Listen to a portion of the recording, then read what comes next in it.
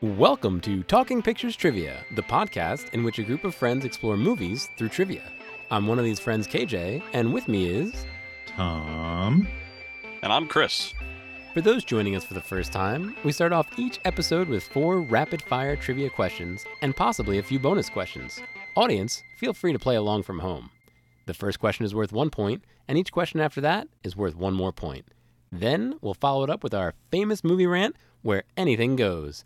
Tom, tell us about today's movie. Walking up to theaters in 2008, we would have had to choose between Barbie in A Christmas Carol, Slumdog Millionaire, Quantum of Solace, the first Twilight movie, Transporter 3, Frost Nixon, The Reader, Time Crimes, Gran Torino, and today's movie, The Wrestler. Chris will be our questionnaire today. Chris, what is The Wrestler all about? Wrestler follows the story of an aging professional wrestler known as The Ram, played by Mickey Rourke. As his professional wrestling career begins to fade due to a sudden illness, he tries to make real human connections with the few people he has ties to. In the seemingly tragic end, The Ram returns to the only family he knows, but at what cost? It's time for Question 1. We're going to start off nice and easy. Question number 1. The Ram, what is his actual given name? Locked in. Locked in, but I don't think I have all of it. All right, KJ, let's see what portion of it you have. I think his given first name is Robin, and I cannot remember the rest, so Robin Robinson. All right, what about you, Tom? I have Robin Remanowski. I think we're going to give the points to Tom a little bit here because it was Robin. I was looking for Randy Robinson though, because that was actually what was on all the billboards in the very beginning of the movie. It was Randy the Ram Robinson was his stage name, and then when he works at the Acme, we find out that his name is Robin. I thought it was like Ramanowski. I thought it was a. Yeah, I think they talk about that in the hospital, right? Mm-hmm. All right, so we're going to give the points to Tom on that one. It's time for Question 2. What is the name of the Ram's finishing move that he uses when he finishes off his opponents in the ring? Oh, yeah, I got it. Locked in. So I mentioned last week, I haven't watched a lot of wrestling, but I've played a few video games, and we had a friend in high school that would do wrestling trivia during lunch. He'd write it all out, and he'd bring this thing, and then you won $1, actually. I don't know if his mom knew that, but so I'm just trying to think of other wrestling moves that I know. So I guess I'm locked in. All right, let's switch it up. Let's go with Tom first. What do you got, Tom? I had the Ram Jam. What about you, KJ? Oh, that's probably right. I just had Pile Driver. It was indeed called the Ram Jam. He actually got on the top rope and did some sort of a modified headbutt / elbow drop. Glorious, glorious move. It's time for Question 3. One of the Ram's biggest nemesis during his career was called the Ayatollah. What was the real name of the Ayatollah that we hear later on in the film? Oh, God. I think I know his first name. I can't remember his last name. Just the first name is good enough. I think I'll lock in. I think I know the first name. I have no idea. I'll lock in, I guess. All right, Tom, what do you got? I thought it was Pete. What about you, KJ? Sam? Unfortunately, nobody's going to get these points because his first name was actually Bob.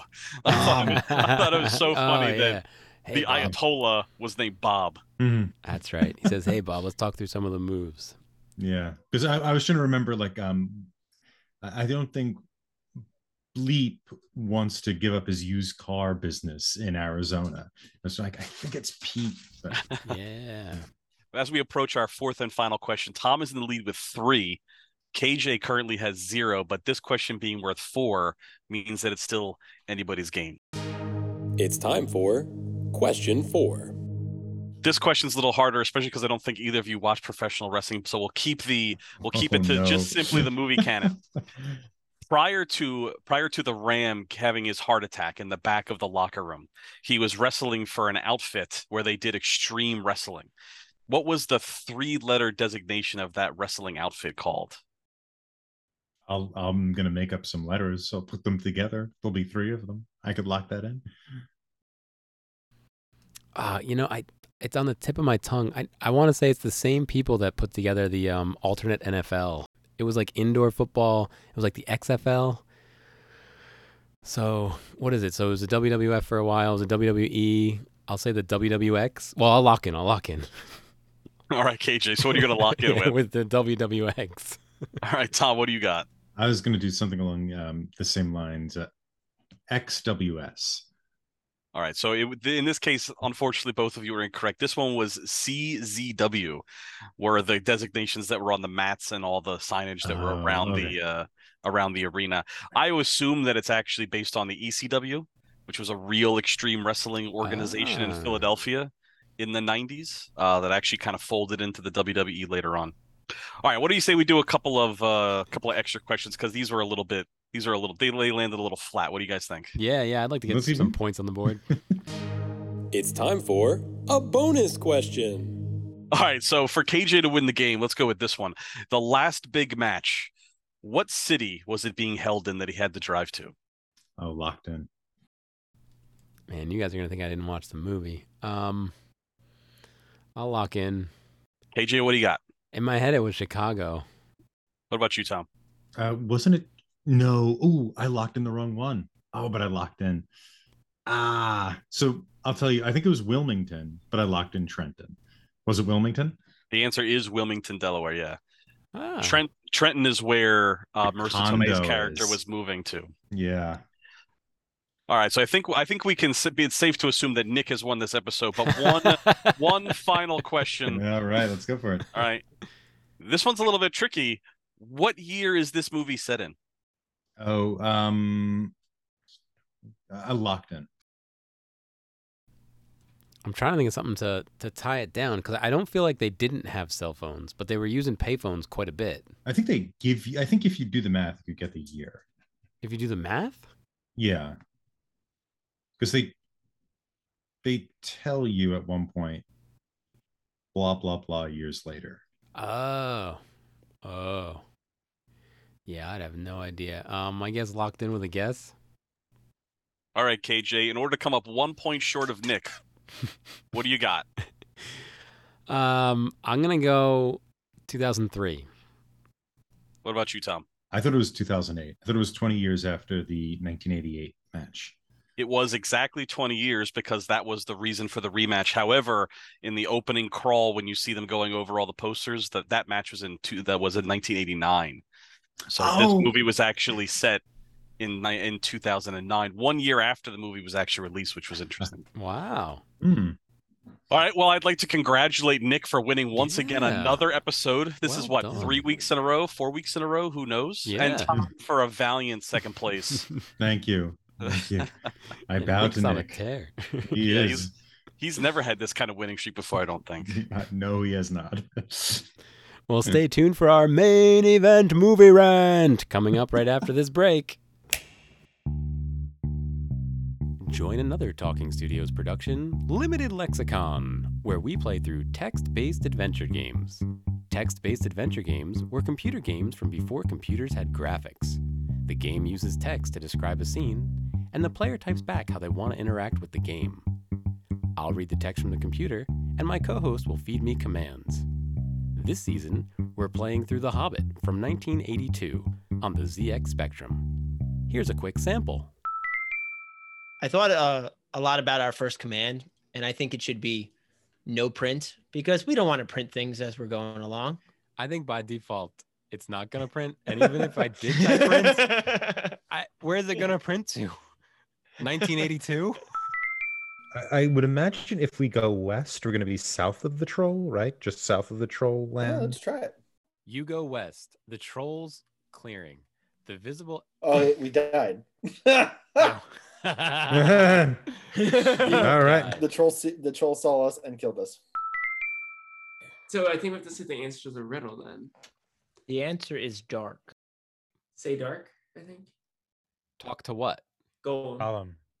Say Gollum, dark. You talk to Gollum. Thorin says, hurry up. And we died. And we died. So we went northeast last time.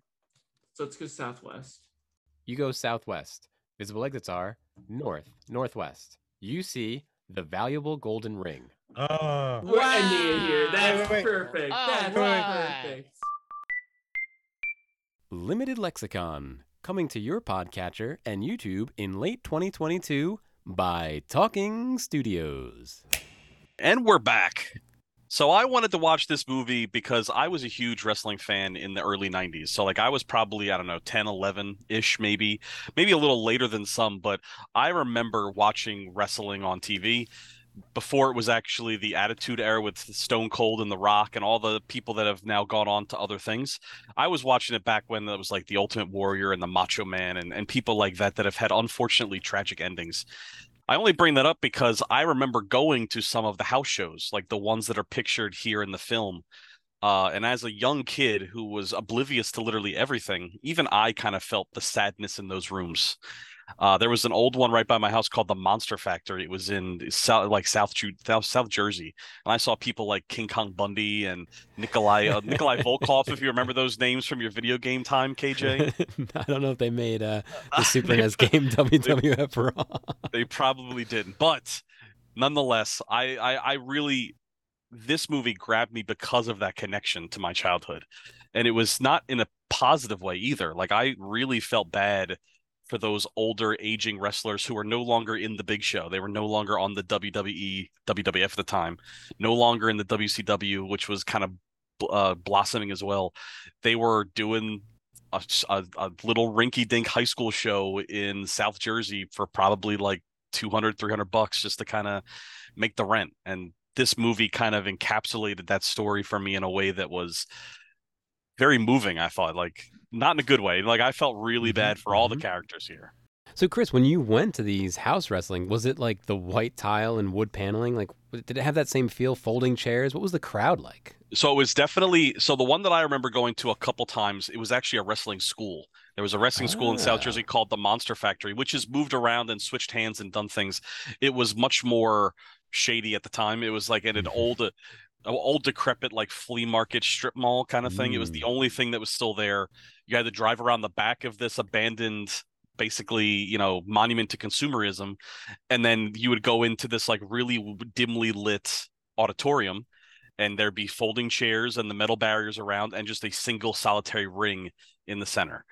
And unlike watching professional wrestling where they would walk down an aisle and they'd strut their stuff and their music would be blaring, like it was literally like they would open up the kitchen door and then they would walk to the ring, get in, they'd fight for 7, 10, 15 minutes, and then they would, sit at their table selling T-shirts and autographs and Polaroids, just like in the movie. It felt like so true to form. And I remember walking into like those autograph sessions where it's literally like in the American Legion parking lot, and it's like 6 tables in a circle and a bunch of, people who on TV looked like superheroes that now looked very, very worn out and tired. And it brought me back to a sadness that I didn't know I knew about, but it kind of like reawakened it in me, I guess. And who did you go with? Who was taking you to these? So my parents were wrestling fans when they lived in Florida. So when I started to take an interest in it, because WWF did something really, really fun. They started to put the wrestling show on after Saturday morning cartoons. Oh. And it wasn't a great show, but it was, Saturday morning cartoon, wrestling, and then American Gladiators. So I was up for the cartoons. I enjoyed wrestling. I enjoyed American Gladiators. So I was forced to watch this schlock for the hour in between. And eventually you fall in love with it. You fall in love with the characters and the stories and these flamboyant personalities that they are. And even though half the show is just them yelling at a camera, for whatever reason, it spoke to a 8, 9, 10-year-old, 11-year-old person at the time. And it kind of like sinks its teeth in. And then at that point, that was when the WWF really took off. When, the Bret Harts and the Triple H's, they started to show up, and Stone Cold Steve Austin, names that maybe you guys don't recognize, but other wrestling fans will. Like, that's when they started to jump in, and it got really, really popular for the mid to late 90s. No, I remember Stone Cold Steve Austin because there was my friend Bobo, he had a PlayStation, and one of the first maybe wrestling games on the PlayStation started with a full motion video of Stone Cold Steve Austin I forget what his shtick was. Was it like it wasn't the Bible, but he would like Did he drink Coors? Was that it? He would not in the drink, like, video game. oh, But like he- drinking beer, right? Yeah, so That's what it- he had this whole rant against the guy where the Jake the Snake Roberts, who I think that you're familiar with. Jake the Snake Roberts had gone through this transition to being like a good Christian and trying to be a good guy in the wrestling scene, and Stone Cold beat him in a match and actually made a joke on his faith and said, you have your, I forget what passages was, Job 3:16 or something like that. And he said, well, this is Stone Cold 3:16, and I That's just what it whipped your was. ass. Yep. So that was the whole transition to him being just basically it was kind of like a taking the old guard out, because Jake the Snake had been a popular wrestler in the 80s, and the new guard beat him and was taking over the reins as they moved into what was deemed the Attitude Era afterwards, because that's when they started cursing and drinking beer on TV, and Stone Cold to flip everybody off, and questionable whether or not a preteen should have been watching it, but fun nonetheless. Wikipedia says the wrestler is based on Jake the Snake. That Randy the Ram is mostly it parallels Jake the Snake's career. That's interesting. I didn't realize that. I felt more of a Macho Man, but that's me. I don't know. I guess Macho Man never really fell that far down the rabbit hole. So maybe Jake the Snake does fit. Did Jake the Snake fall down that rabbit hole very far? I don't know Jake the Snake's full story. I know he had some troubles with alcohol. He comes from a really big wrestling family, and there were family issues and other things like that. For anybody that's interested in wrestling, you should definitely watch a show on Vice. It's called Dark Side of the Ring. It gives you stories behind the scenes, kind of like the wrestler, kind of like the movie did, but like legitimately truthful from the mouths of the people that lived through it. And he was one of the people that was actually featured on one of those episodes where it talked about, the trials and tribulations of being a gladiator in the arena and then having to go and live a normal life when your days as a gladiator are over. And that's kind of what I feel like this movie showed. One question I guess I have for Chris with this, that I was a little confused about with the movie, is Randy's relative fame. Like, I certainly get a guy like that could blow through all his money, but my understanding is he had 1.5 million viewers on pay-per-view when he fought the Ayatollah back in 1989. But now he seems to be like, one of these guys in the American Legion with like 8 other guys signing autographs for maybe not a large audience. Is that pretty standard in the like 1980s thing, where you go from having a video game made about you to like being a guy in a basement? I feel like it's very much like early sports stars. Like, they don't know how to handle their money. They're not getting paid the same. Like today's WWE athletes, I'm sure, they take all their money and save it, invest it. They're opening restaurants. They're putting their name on things. Their contracts are structured to give them a piece of the pie when it comes to merchandising. But I think in the 80s, it was a completely different business. It was more of a work for hire kind of thing. Like, you can work here, or you can work nowhere. What do you want to do? I'm going to pay you next to nothing, and you're gonna live this lifestyle. So there was that. And then if you listen to it, because that's another thing this movie got right. Like, when you listen to wrestlers talk about their lives, in fact, I have the Blu-ray for this movie. So there's actually a special featurette that has 5 professional wrestlers talking about how good the movie is at getting the lifestyle correct of that early 80s era of wrestlers. Like, they would literally get done with their matches. They would drive to whatever the local strip club was that night. They would piss away all their money on, the strippers in the building and booze, and kind of like soak their pains away. And then they would just rinse and repeat. So they weren't in the mindset of saving. They were just so amped up with the adrenaline of the evening that they were not thinking fiscally responsibly either. And they kind of like let themselves fall. Like, I'm a god, I will live forever and I will always be able to do this kind of mentality. And then all of a sudden, one thing happens, whether it's a heart attack or an injury, and then they're put on the shelf. And then once they're out of the zeitgeist of the wrestling world, they don't get a chance to come back. And that's kind of how they end up being in these smaller outfits. And they can work their way up maybe, but probably most of the time the new kid down the block who's, perfectly fit takes their spot.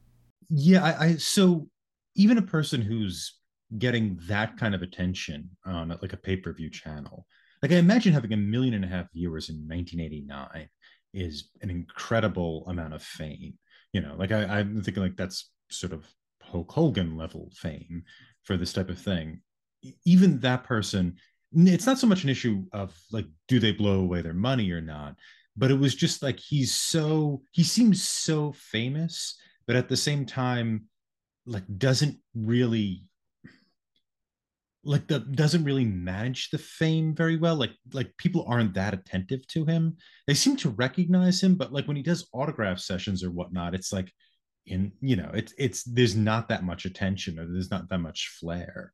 Um, is that kind of is that kind of I don't know how to say what I'm trying to say. Are you asking about like flair from his perspective or flair from the fans' perspective? Well, would that kind of fame evaporate that quickly? Like he seemed like he was the top of this game whenever it was. And now when we're seeing him, it's few people recognize him. And he's really at the bottom of the barrel in terms of fame. I don't know, would somebody fall that low in that context? Well, Tom, I think you might be giving him a little bit of credit for getting that high. I imagine they're about as Maybe. famous as a soap opera actor. Mhm. Is that a good comparison? I mean, they might be a little bit more well known, but I also think we're thinking of the wrestlers that we remember because they were in video games and they were on TV and they were in, like, Hulk Hogan was in movies. I think this wrestler is supposed to be the generation right before. Okay. Where like these were the guys that were wrestling in their prime when Hulk Hogan broke in. Like Hulk Hogan broke the mold and became wrestling, and he was unanimous with it. But who did Hulk Hogan wrestle in WrestleMania 3? Like who was the undercard when Hulk Hogan slammed Andre the Giant? Nobody knows. Like Roddy Piper. No, I have no idea. but I mean, like, exactly. Like if you ask a general person who Roddy Piper is, they might not know who it is. Right. I don't know. Who that is. And I think that's kind of what this is. I think like Roddy Piper would have been a big draw in the 80s. And now, he's unfortunately, I believe, passed away, and now nobody kind of remembers him. Yeah, I also, I don't know, I guess, but actually, I know I don't know. But in the 80s, I imagine it was kind of like the circus. Like you were paid like the guys in the circus. Sure, you were putting on a show, and for the circus, you were probably pretty famous. But there's probably 50 other wrestlers wanting to get into the ring. So if you asked for more money or demanded more, sure, you're a big draw right now, but is Jake the Snake that much more of a draw than Roddy Piper or the next guy that we've never heard of, or the fans going to be just as happy with whoever else came into the ring? Because a lot of the stories and stuff are staged, right? That's the entertainment value is also, okay, you're going to win this match, I'm going to lose this match, so the next match I can do a comeback. So all that is scripted, kind of like, reality TV or something. Mm-hmm. So it didn't really matter who you were, as long as whoever's running the wrestling show had the right characters to tell the story. It was really different in the 80s too, because there were territories. So now we know of the WWE, like that is the be all end all of wrestling. And there's a couple, like AEW is a wrestling outfit that's very new. But back in the 70s and 80s, there were territorial wrestlers. So there was a big territorial wrestling agency in Tennessee. There was a big one in Florida. There was a big one in the Northeast that just so happened to be the WWF. They all kind of work. So if you got fired from the WWF, you might move to Tennessee and never be heard of again in the Northeast. There were no such things as like cable television at the time. Like if you moved to Tennessee and wrestled there, you were wrestling for Jerry Lawler, who you might not know, but he was a huge deal in the 90s and in the early 80s or late 80s. So I think there's also that kind of little bit that they don't talk about. I think this movie, they're telling you that the WWF, you know what wrestling is, and I think that's where they kind of bookend it. What did you guys think about the parallels between Marissa Tomei's character and Mickey Rourke's character? I found her character to be underwritten, so I don't think there was a lot there. I think she does a lot with it. It's interesting because for her, she's also getting older and is therefore not able to make as much money as she used to, and has to kind of move on to find something else. Now, this, of course, belies the fact that Marissa Tomei is probably the most beautiful woman in that room, but whatever, we'll put that aside for the time being. Seriously. Yeah. I think the difference, though, is that for Marissa Tomei isn't a craftswoman. She's not an artist. She's doing this because Whoa. I don't know. her character, rather. You would think that- No, I would say that individuals that work in that industry would consider what they do an art form. I think individuals will. I don't think we see the evidence that this particular character does. Okay. Right. I'm not, this is not a comment on strippers or striptease. I see with her, she's doing this to make money, and she is eager to move on to Trenton. That's why she's getting a thing in Trenton, right? She's ready to leave Cheeks, the strip club.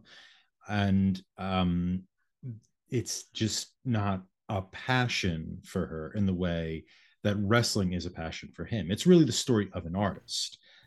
And this is why it's a companion piece to Black Swan, which is also the story of an artist. And I think that's the difference there. And I think that's why she is able to walk away from stripping, as she does at the end, and go to him and say, let's do something as a couple, as a relationship. And in the end, he can't, because his identity is that he's an artist. And when he no longer can be an artist, i.e. a wrestler, he's nothing. He doesn't even have his name anymore. He goes from Randy to Robin, which is an identity that is nothing. There's nothing there. Robin is not a person. It's a name tag. Nobody cares about him on the outside. Marissa Tomei, people do. She has a son. Well, there was a parallel with her name as well, though, right? Because he says, "What should I call you?" So she's also has a bit of a name thing. Yeah, she does the whole, as she's leaving the club for the last time, she's like, yeah, Pam. She's embracing that change, or that kind of like, I'm definitely going to retire from this lifestyle. Because it didn't dawn on me the first time I watched it, because I was so laser focused on the wrestler of it all. But like, they really feel like they did a good job in kind of giving you both sides. Like, these are two individuals who are basically using, I don't want this to sound bad, so don't take it that way, please, but they're using their bodies to make a living. Like, she's using her body in a different way. He's using his body in a destructive way almost. But that's how they have gotten through life and made their money in their early years. And now it's kind of like a transition. And I found myself focusing on the Marissa Tomei character more this time, just because it dawned on me that she's going through the same thing he is. And I agree with Tom that maybe it wasn't as fleshed out as it could have been, and she wasn't given a whole lot to work with. Maybe there was more on the cutting room floor that we never saw. But like, I felt bad for her too. Like, she was going through the same kind of transitional period of life that the wrestler Mickey Rourke was doing at the same time, and it was kind of in the background. Yeah, I think she's going through I think it's this middle-aged thing when you're a physical person, when you're making your money using your body, which a ballerina also makes their money using their body, right? This is not a lascivious comment or anything like that. Then yeah, you reach a certain point where you just can't do this anymore. That's why there's not many 40-year-old baseball players either. I think what this movie does really well, and I think Chris, you've touched on it a lot, is that we get the sense of what it means to be a wrestler, which is to be an artist or maybe even a guild member. And we get a kind of sense of the guild when the wrestlers are all together and discussing, like, what are we going to do? How are we going to stage this? When Randy comes into the back room and everybody applauds, you get a sense that this is the senior guild member, the senior artisan, and these apprentices or more junior artisans are appreciating their senior craftsmen. I don't necessarily have that view with Marissa Tomei's character, and it may be because it wasn't developed, right? We don't see her really with the other strippers. We don't really see her discussing stripping. She really just seems to be a person who's getting on in years and needs to do something else. And, she also seems more mature. She's able to accept that. And I think maybe it's because she's got less invested than Randy does. But this also might be a flaw with the movie. It's just she's not developed as much. Well, I'd like to once again congratulate Talking Pictures Trivia's own Marissa Tomei, Nick, as the winner of the week. Congratulations, Nick. Nicely done. You can rate and review this show anywhere podcasts are available. For those viewing in YouTube land, if you haven't already, please like this video, subscribe to the Talking Studios channel for all our exciting content, and follow us on Twitter at Talking Studios. Check out other shows by Talking Studios, including Keep Making Movies, where we explore micro-budget films, Limited Lexicon, where we play through text-based adventure games, and Get the Point, where we slowly reveal a movie poster and try to guess which movie poster it is. Got a question for us? Call the Talking Studios hotline at 201-467-8679 and leave a message. It may be featured on a future episode. And if you haven't already, please subscribe to Talking Pictures Trivia wherever fine podcasts are found. Join us next week when we discuss Vanya on 42nd Street from 1994. Stay tuned for our first impressions of Vanya on 42nd Street. Ding, ding, ding, ding, ding. Next week, we'll be discussing Vanya on 42nd Street from 1994. Pat, how was your watch? So I've seen this movie before. I saw it. Tom and I can't actually remember. Tom and I saw this definitely in college, but I can't remember because we were both in a Chekhov play together in college. So I can't remember if we watched the movie as part of the Chekhov play or whether we watched it as part of the American or the drama class we were taking at the same time. But either way, we both watched it at least then for that situation. But so I've seen it before. At least this time when I saw it in college, I remember being very sleep deprived, and especially in the second act when it gets very quiet and very dark and they get very whispery. I do remember almost falling asleep quite frequently. But this time around, I feel more enlightened and I feel more aware. But I've seen a lot of Chekhov plays. Like I think I've seen all of his major plays at least twice, like in live productions, and I've seen even some of his other ones. So I'm fairly familiar with Chekhov in general. So I had seen the movie, I've seen Chekhov, and I feel like even watching it this time, like I think this is one of the better actual stage adaptation, like or film adaptations of a stage play. Like this isn't just like they made a movie out of the play. This is like a filmed play, which I think is a little bit different. And I think this is probably one of the better of that kind of genre. So that was my take on it. Tom, what about you? What was your take on it? I also saw this play in college, and yes, I was in the Seagull with you back in whatever year it was, 2005, I think, or something like that. That was 2005. Yeah, 2005. 2005. It was some time ago at this point, and I don't remember like you, I don't remember if we watched it for that or for the theater class or for whatever reason. But I, yes, liked it back then, and I've watched it a few times since then, and I think it's a top 10 movie for me. I think it's on my list there, and it's become more meaningful as I've gotten older. I'm in the month of my 40th birthday, and this play speaks to that milestone in not necessarily uplifting ways, let's say.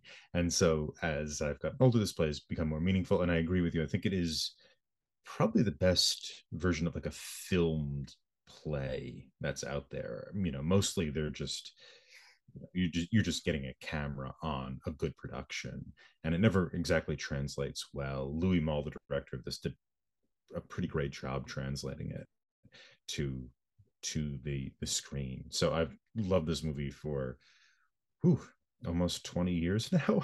I guess we're approaching the 20th year anniversary of us doing The Seagull, and it's, if anything, become more meaningful. And like you, Pat, I've also seen a lot of Chekhov, and I've read through a lot of Chekhov also. So like Chekhov more broadly has been an important writer to me.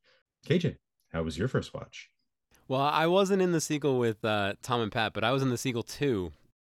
He's a hermit crab in that one, so it's just as good. Audience, I've never seen a Chekhov play. I've never read a Chekhov play. I've never experienced a Chekhov play. I've heard of Chekhov's gun. I've seen the original series of Star Trek. That is as close to Chekhov as I've gotten. This movie is a play. It's framed as something different, but you are just watching the play. So from the beginning, you need to pay attention to the play, or else the whole thing will be lost on you. I don't know what else to say apart from don't let this all be lost on you, or else you'll end up like me. And we'll see how we do next week with these questions. Vanya on 42nd Street is available on YouTube as a full movie. I'm not really sure the rules there, but it's there, and you can watch it, at least at the time of this recording. See you next week. Wow, Talking Studios,